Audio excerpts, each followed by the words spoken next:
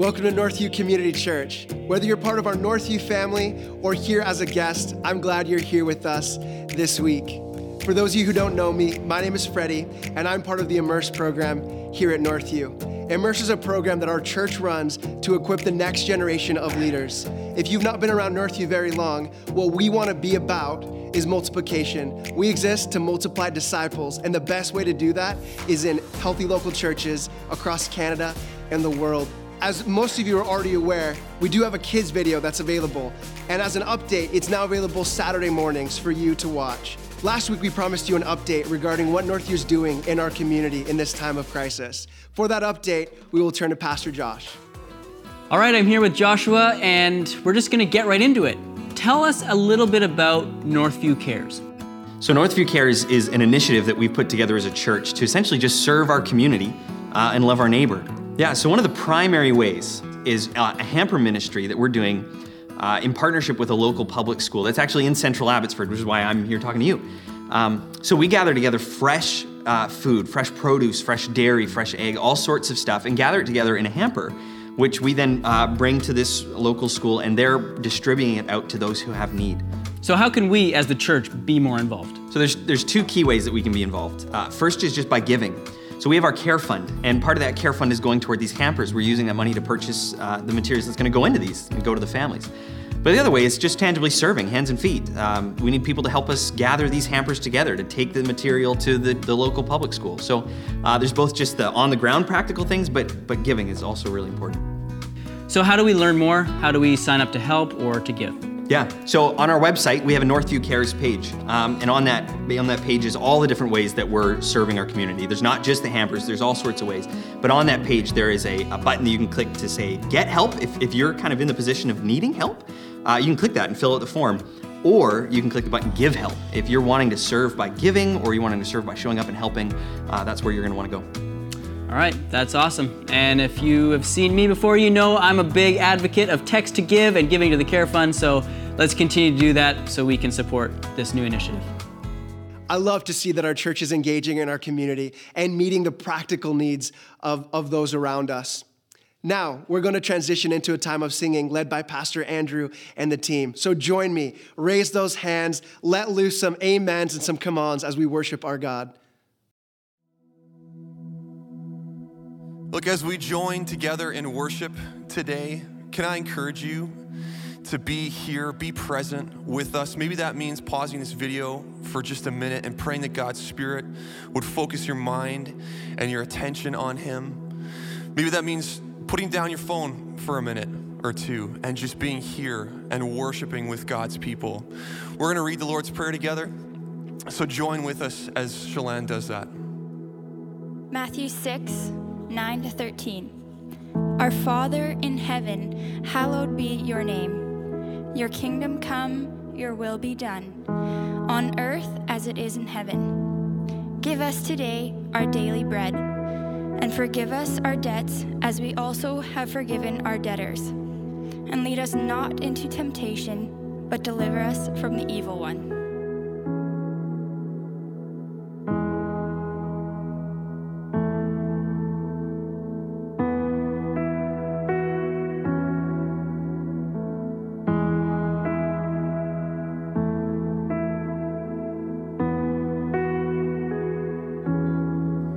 Come behold the wondrous mystery in the dawning of the King. He, the theme of heaven's praises, robed in frail humanity.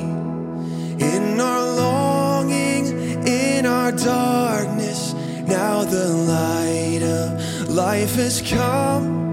Look to Christ who condescended, took on flesh to ransom us.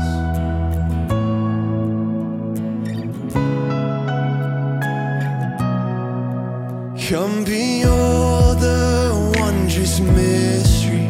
He, the perfect Son of Man, in His living, in His suffering, never trace nor stain of sin. See the true and better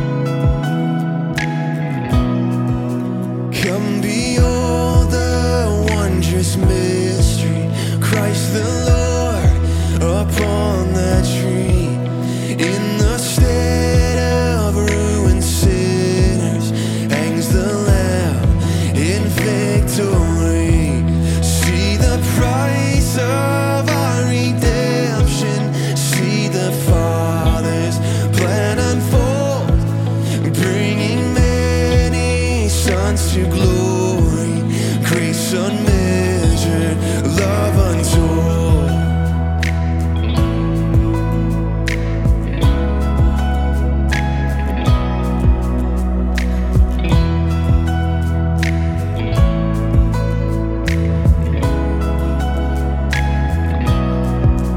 Come behold the wondrous mystery, slain by death, the God of life, but no grave could ever restrain him.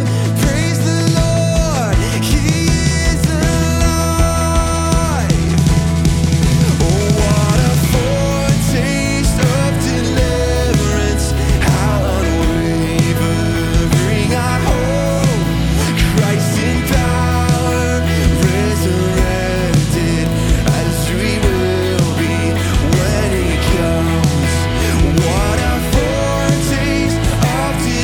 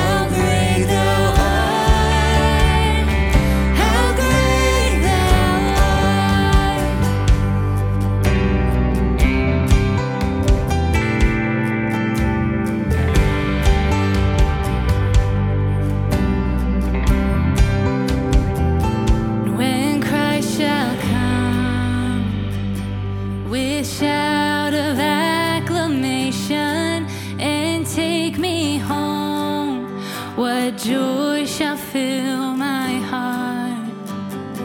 Then I shall bow in humble adoration and there proclaim, my God, how great thou art.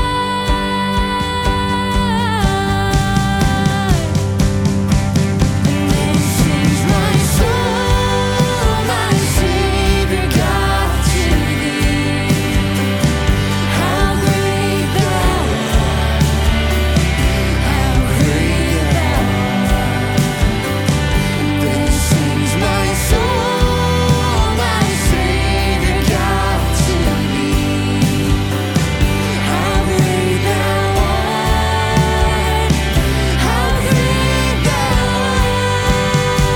And then sings my soul, my Savior God, to thee. How great thou art, how great thou art.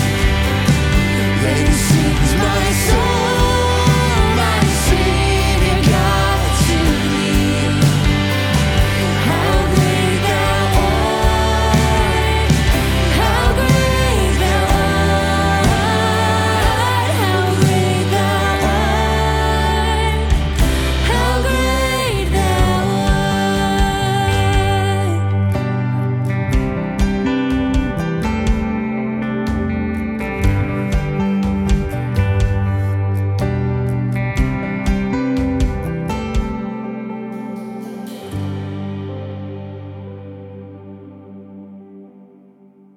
Man, I love singing hymns. I hope you enjoyed that song as much as I did. We're going to continue our sermon series here in the book of Esther. Pastor Mark is going to lead us through Esther 3. So if you have a Bible or a Bible app on your phone, feel free to turn there right now and follow along as we get into God's word together. It's great to be together again. And as Freddie mentioned, we are carrying on in our study of the book of Esther, week 3, chapter 3. But before we dive in, I want to just make a comment about a great online resource that our discipleship ministry team has put together. It's a daily devotional through the book of Esther, working through the same text that we're studying on the weekends. And it's a great way for us to be studying simultaneously. And it would be really interesting to know, as you have been processing this devotional with observations and applications, if you have some of the same thoughts that I've had in my study this week. But of course, I get the microphone, so it's my study that matters. As we pick up our text today, the storyline turns dark as we meet the primary antagonist in this story. And if you can roll back the clock in your mind and remember your English literature class in junior high, you'll know that every story has several key parts. Regardless of the genre, fiction, nonfiction, could be mystery, biography, romance, westerns, fantasy novels. But great stories follow a surprisingly predictable pattern. They all contain some key elements. Obviously, a list of characters and a time and a place and a setting, maybe the past, maybe the present, maybe even the future. And at the root, there is always some struggle between good and evil, right and wrong. So the story is set up. Here are the people that you need to know. Here is what their lives are on about. Once upon a time, in a land far, far away. But then enters into the story a crisis or conflict of some sort. Some person or some circumstance that comes up against our characters. It might be an enemy attack. It might be a natural disaster. Maybe a global pandemic. Some tragedy that faces our characters. And the rest of the story is the struggle, the tension, the question. How is this going to resolve itself? And as the outside observer, as we're reading it or watching it, we inherently want the good guy to win. We want there to be a satisfying resolution to this crisis. We want it to end with, they lived happily ever after. Esther follows the classic lines of a great story. The setting is a Middle Eastern empire with an egotistical king who loves to display his power and glory. I think that engraved on the inside of his crown are the words, "Make Persia great again." We've met his beautiful wife Vashti, a woman who dares to have her own opinion, who opposes the king, and she pays the ultimate price. She has to be shut up and shut out. We've met young Esther, who, like it or not, is drawn into an ancient version of speed dating or The Bachelorette. A commoner who finds herself married to the king, a rags to riches story. We've met her cousin Mordecai, who has raised her and who has been her advisor. And there's a few supporting cast extras, the king's servants and advisors. But today we meet a very important character, our story's antagonist, a man named Haman. And he is a scoundrel. He's probably a narcissist. He's certainly insecure. And we see his rise to power, and it is a bad thing.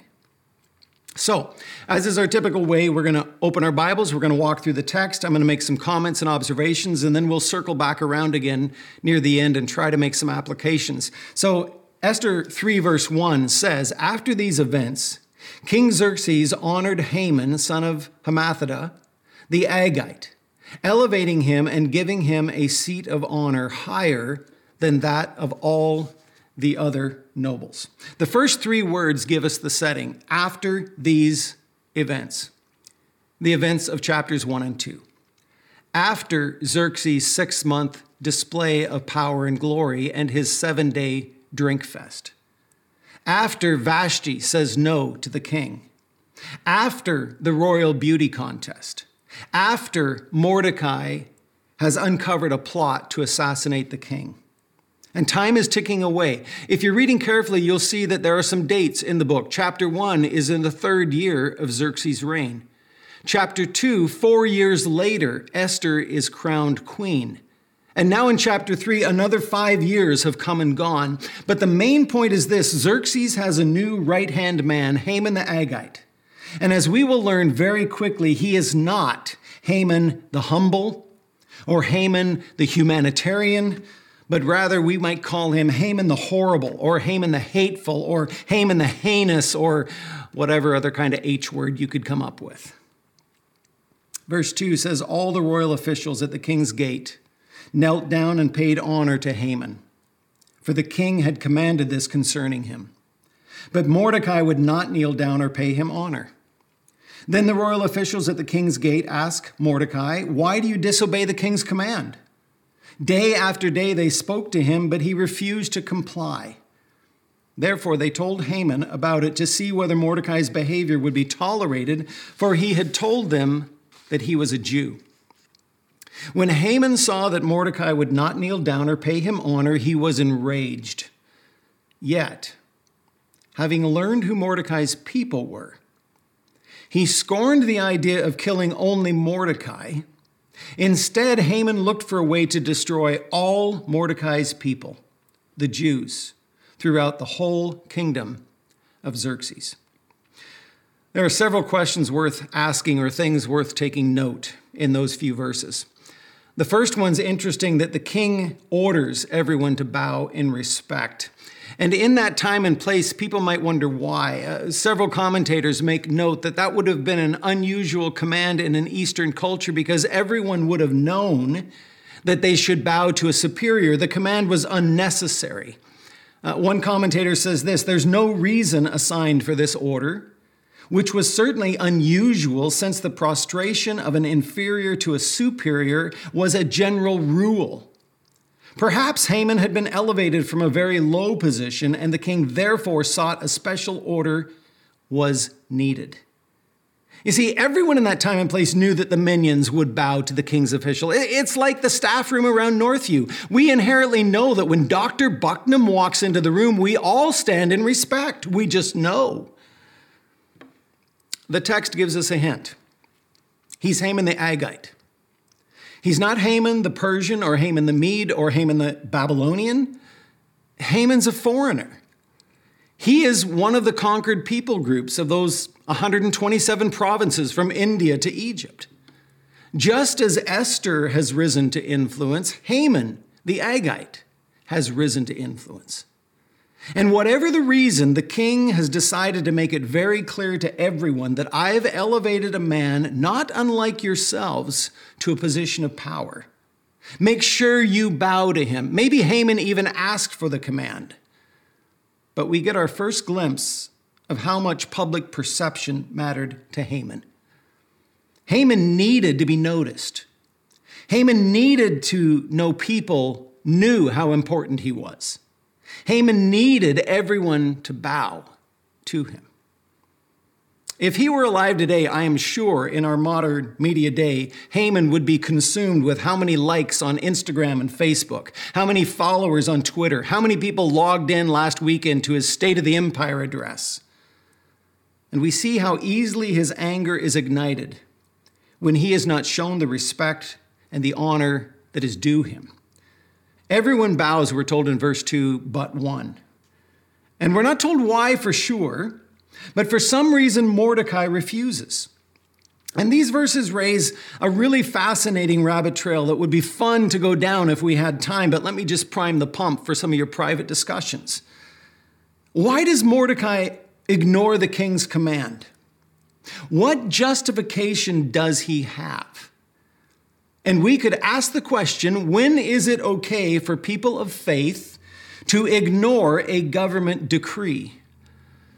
Romans 13 makes it explicitly clear that governments are set up and taken down by the Lord himself.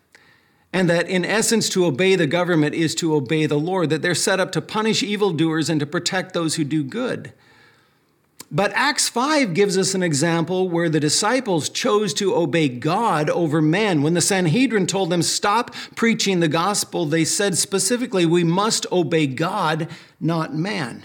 Now, Mordecai, of course, didn't have the New Testament. But we know that Jeremiah had counseled these exiles. Several decades earlier, he had written a letter. And in essence, it said, I know that you believe that this is a horrific circumstance. Nebuchadnezzar drags you halfway across the desert to a foreign land, and I know that you've hung up your harps, you've hung up the electric guitars. I know that you are depressed. I know you don't want to worship. I know you feel tormented by your captors. But here's what the Lord says, I'm in this. I'm still on the throne. I'm still in control. And here's what I say to you. Settle in and be good citizens. Build homes and plant gardens and pray for this land. Because as this land prospers, so you too will prosper. It's a famous passage of Scripture. We could have some really interesting debates. In fact, we could stir up a hornet's nest really quickly with this issue. When is it okay to disobey the government? Bow to Haman, the king said. And Mordecai says no. What if the government decided it was okay to kill the most vulnerable people in our nation? Would we stand up then? Here's a very interesting conversation. If you were to ask someone today, in 2020, where is the most dangerous place on the planet to be living right now? More than likely, you would hear someone comment about the elderly who are living in seniors' homes because of COVID-19. And if you responded back to them and said, no, you're not nearly correct, I think you could stir up an interesting conversation. You see, if you told them, and it's actually at the opposite end of the spectrum, it is the very youngest among us, it is those who are still alive in their mother's womb. You see, in the first 5 months of this year, we have seen over 350,000 people die around the world of the COVID-19 virus. But in that same period of time, we have legally aborted over 17 million unborn children. 50 times the death rate of the coronavirus. For every person who succumbs to COVID-19, 50 unborn children have died so far this year. What if the government made laws that violate our biblical values of right and wrong? What if our government one day would redefine marriage and sexuality? What if on a more mundane level, the government would say churches can no longer meet? close them all down. Liquor stores and cannabis stores are essential services, but the church is not essential. What if something like that happened? When is civil disobedience justified? So let me just drop that little bomb into your living room and leave it with you. Back to our text. Haman is now the big man on campus, and the king says bow, and Mordecai says no. They pester him. He doesn't explain himself other than telling them that I'm a Jew, and implied in that statement is, as a Jew, I will not bow to that man. And right there we get a hint of what's going on behind the scenes. The story behind the story, and we got to put on our biblical detective hat. There's something more underneath the surface here, and we're going to come back to that in just a few moments. But in verse 4, Haman hears about it, and verse 5, he takes note. In other words, Haman hadn't even noticed until someone pointed it out to him. And what it tells us is that Mordecai wasn't making a huge deal about his protest. He wasn't carrying around anti-Haman placards through the streets. He wasn't jeering or drawing attention. He was just quietly standing to the side, not bowing. But once it's pointed out, Haman's fuse is lit. And his anger begins to burn. This horrible little man begins to strategize. How can I get rid of this man? And not just him, but his entire race throughout the entire kingdom. It clearly seems to be an overreaction by an insecure leader. You say to him, buddy, 99.9% of the nation is bowing to you, and you're worried about that one guy who isn't? And it drives him crazy. His anger simmers away on the back burner, festering and smoldering and heating up day after day and month after month. And he casts lots for 11 months, waiting for the right time to make his move. He conspires and plots and rolls the dice. And we would surmise that each day he goes on about his business, coming and going from the palace, walking through the king's gate, and he watches every time, is that Mordecai there, that lone antagonist? The audacity, the very thought of it. Does he not know who I am? Who does this old Jew think he's dealing with?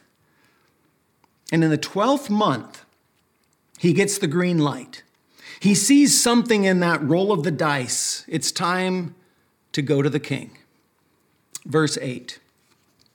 Haman said to King Xerxes, there's a certain people dispersed throughout the provinces of your kingdom who keep themselves separate. Their customs are different from those of all other peoples, and they do not obey the king's laws. It's not in the king's best interest to tolerate them. If it pleases the king, let a decree be issued to destroy them, and I will give 10,000 talents of silver to the king's administrators for the royal treasury. So the king took his signet ring from his finger and gave it to Haman, son of Hammedatha, the Agagite, enemy of the Jews. Keep the money, the king said to Haman, and do with the people as you please. You see, Haman could have said, King, there's this one guy out at the gate. But instead, he says there is a people spread like a cancer throughout the entire empire. They live separately from the rest of us. They have their own ways. They're marching to the beat of a different drummer. They have a rebellious bent and they don't follow your laws. They think they're better than everyone else. They have a superiority, a self-righteousness to them. They're going to cause civil unrest and others are going to listen and follow. It's not in your best interest that such a people should survive. And Haman's horrific plan comes out of the smoky back room. It is now public. The king slips off the signet ring off his finger in verse 10. He passes it to Haman and he's basically saying, make it so. I'll trust you to do what you think is best. Here's my ring. Write what you need to write and seal it with my signet. Verse 12. On the 13th day of the first month, the royal secretaries were summoned. They wrote out in the script of each province and in the language of each people all Haman's orders to the king's satraps, the governors in the various provinces, and the nobles of the various peoples. These were written in the name of King Xerxes himself and sealed with his own ring. Dispatches were sent by couriers to all the king's provinces with the order to destroy, kill, and annihilate all the Jews, young and old, women and children, on a single day, the 13th day of the 12th month, the month of Adar, and to plunder their goods. A copy of the text of the edict was to be issued as law in every province and made known to the people of every nationality so they would be ready for that day. The couriers went out, spurred on by the king's command, and the edict was issued in the citadel of Susa. The king and Haman sat down to drink, but the city of Susa was bewildered. A full year has come and gone since Haman first noticed Mordecai not bowing. His anger has had 12 months to simmer, and the terrible brew is now ready to be poured out. And he calls his administrative assistants, take a memo for me in the languages of all the peoples of the kingdom. 11 months from now, we will rid ourselves of the Jewish people entirely, annihilate them. Men, women, children, young and old, and we will plunder their property. And it is sent out by express post. Now, there's one more little detail that we should take note of. It's significant. I don't know if you noticed the day that the decree was written. It was the 13th day of the first month, and it's interesting that Haman waited a full month to write the decree. For Jewish ears, that date would have stood out immediately. It would be like saying today, write that decree on June 30th for the Americans, for the Canadians rather. Write it on July 3rd for the Americans. Write it on September 15th for the Mexicans. Or write it on December 24th for all of us. The point is the day before a major national celebration. Write it the day before one of the most important events on the Jewish calendar, the day before Passover. You see, the Jews looked forward to 3 major festival weeks every year. And on the 14th day of the first month, they started a week of celebration marking Passover. And ironically, in the circumstance, Passover specifically remembers when God delivered them from Egypt. And on that very week, as they were preparing their Seder meals, as they were making plans for worship, as they were getting ready for family gatherings and festivities, they get this devastating news: you have an appointment with death. It's another one of those instances in the book of Esther where we say, it just so happened.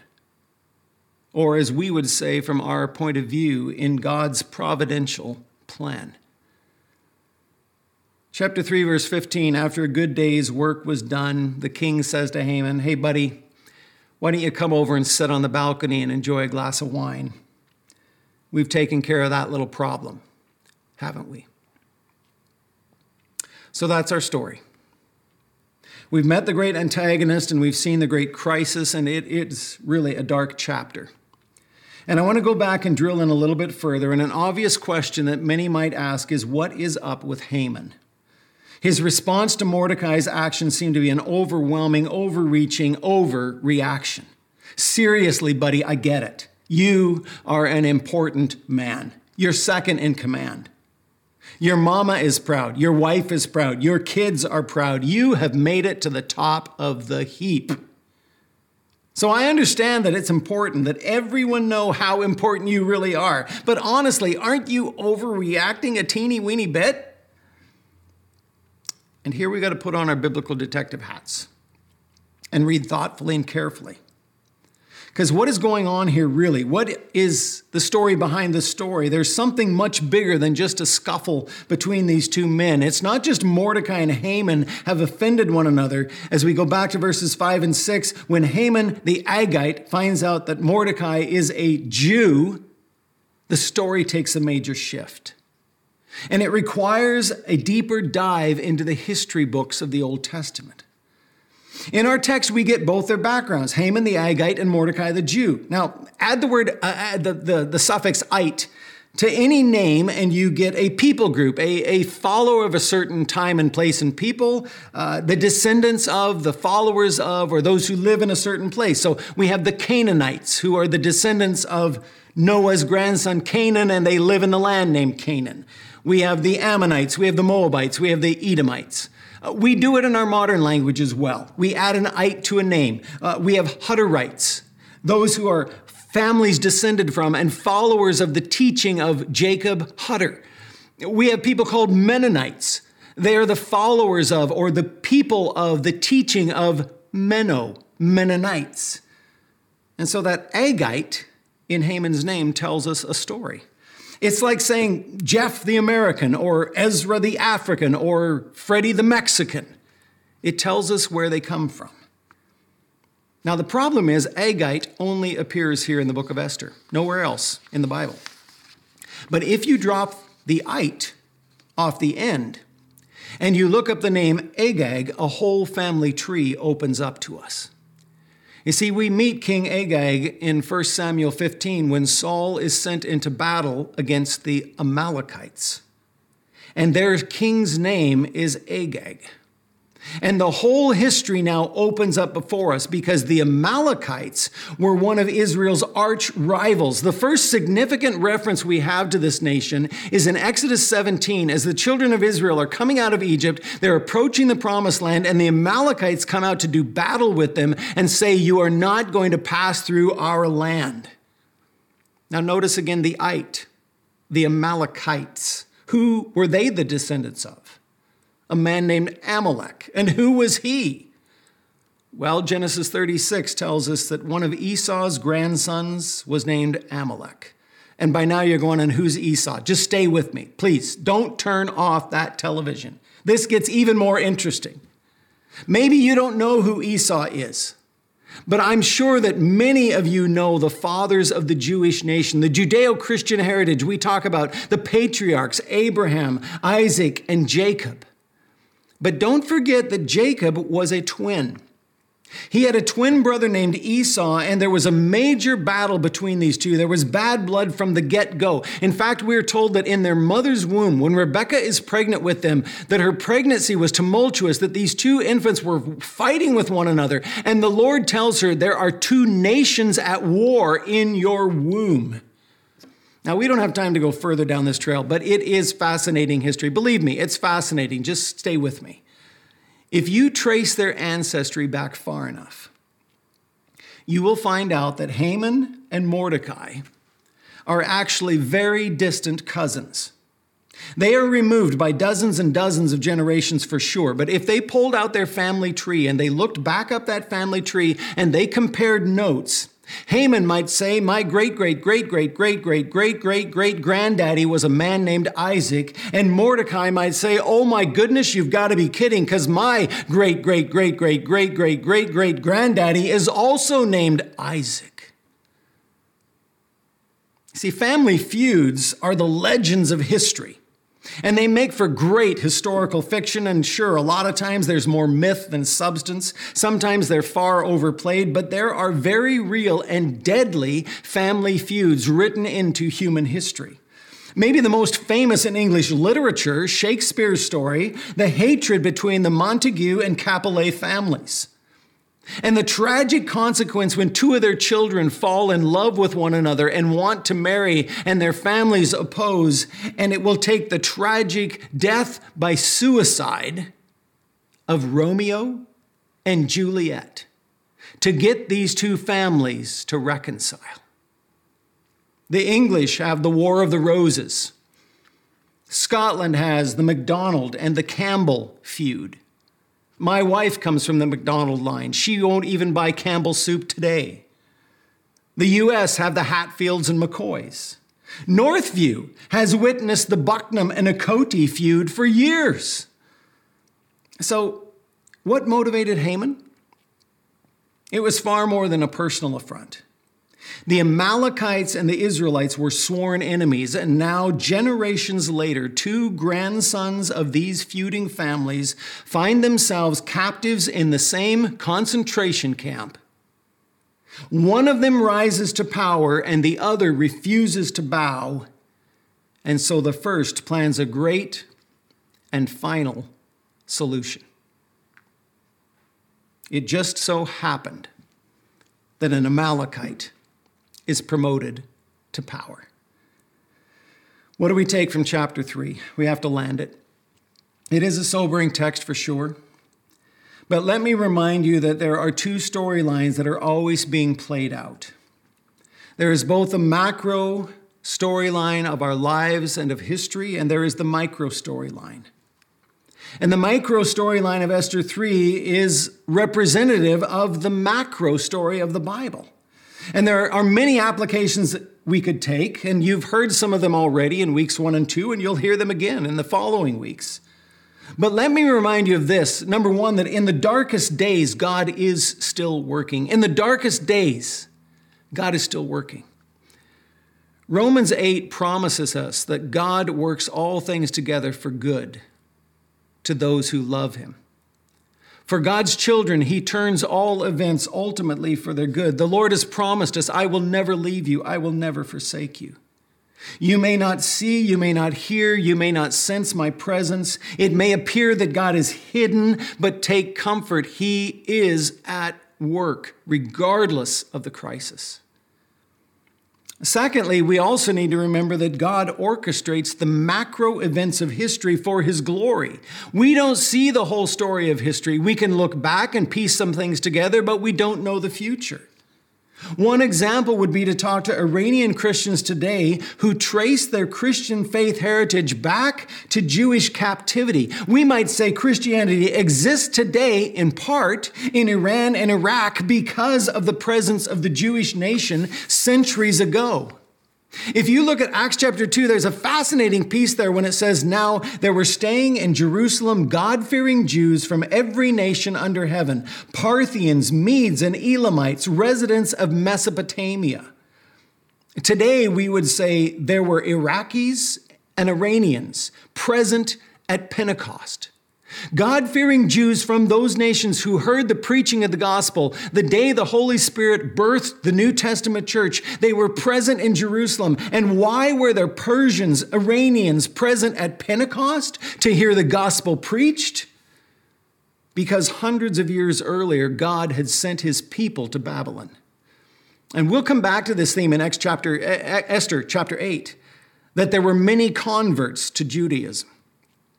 And there are many, many people listening to this message whose parents or grandparents fled from some crisis in one part of the world and came to North America literally as refugees. And God intended that tragedy for their good and the good of their children. But number 3, we should also not confuse our micro crises with the macro story. See, every storyline typically has a series of mini crises that contribute to the color and the feel of the story.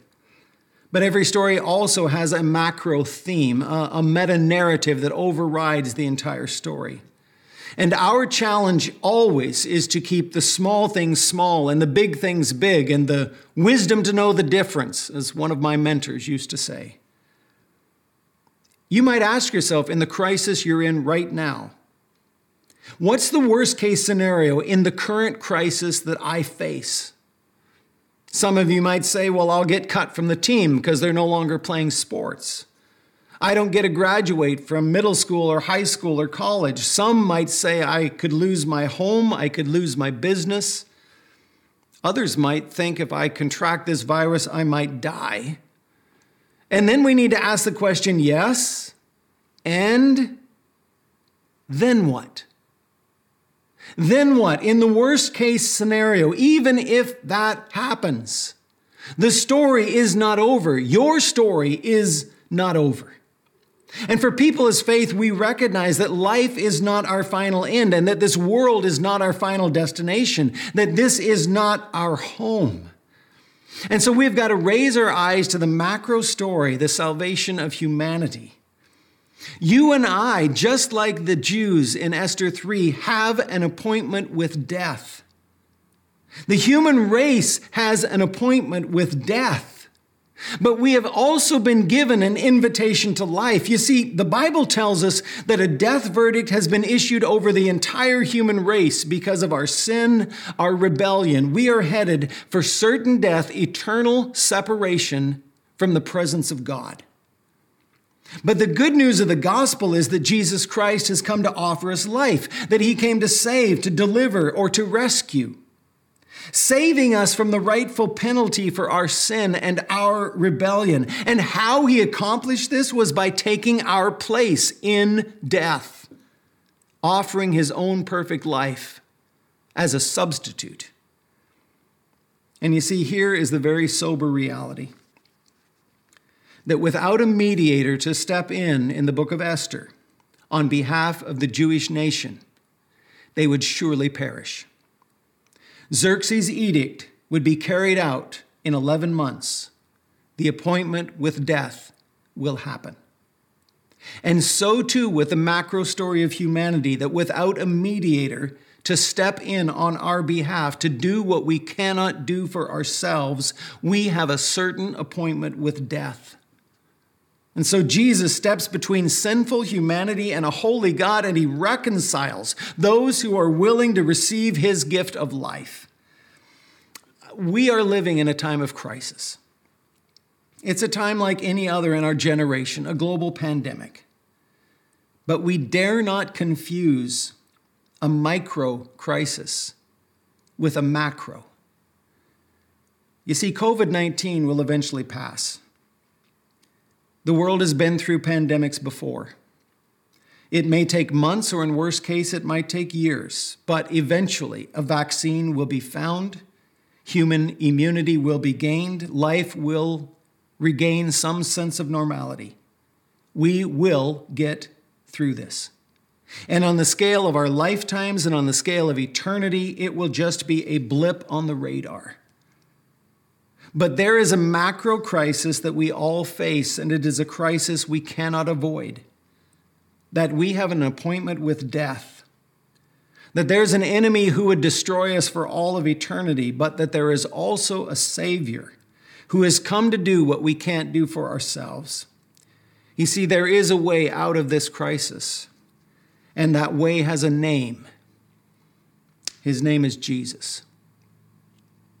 Let me pray with you.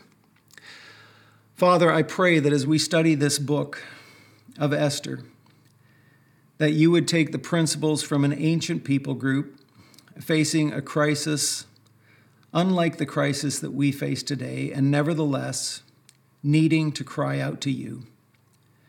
And that you would take the times that we are in today, Lord, and that you would use this crisis for your glory. We are asking, Lord, that by your Spirit that you would take and use this COVID-19 crisis to stir up a spiritual awakening across our land and literally around the world. That as people's idols have been shaken, as retirement savings have declined, as people have lost their health and lost their jobs, their worlds are being shaken. And Father, we pray by your Holy Spirit that you would move around the globe, that you would awaken people to their need, not just to make it through this crisis, but that they would be awakened to the greater crisis that they must be reconciled to their Creator. Oh God, would you move in power? I pray for those who are listening to this message today. Whatever their circumstance, would you encourage them? Would their eyes be lifted, eyes on you, eyes on Jesus, eyes past the storm? May we with faith move forward, knowing, Lord, you are still on the throne. You are still in control. And to your glory and to our great joy, in the name of Jesus, amen. Thanks for the message, Pastor Mark. I'm looking forward to next week as we continue the series in Esther. Now, we recognize that this is a time of transition and difficulty for many people. But as you are able, we love to encourage you to consider giving to our church. We're reaching out into our community, and we're continuing to preach God's word, and we would love it if you would partner with us in this mission. There are many different ways to give to our church. You're able to give online. We also have set up text to give, or you can mail or drop off checks here at the Downs Road campus. And now, let's go back to Andrew and the team as they continue to lead us in worship through song.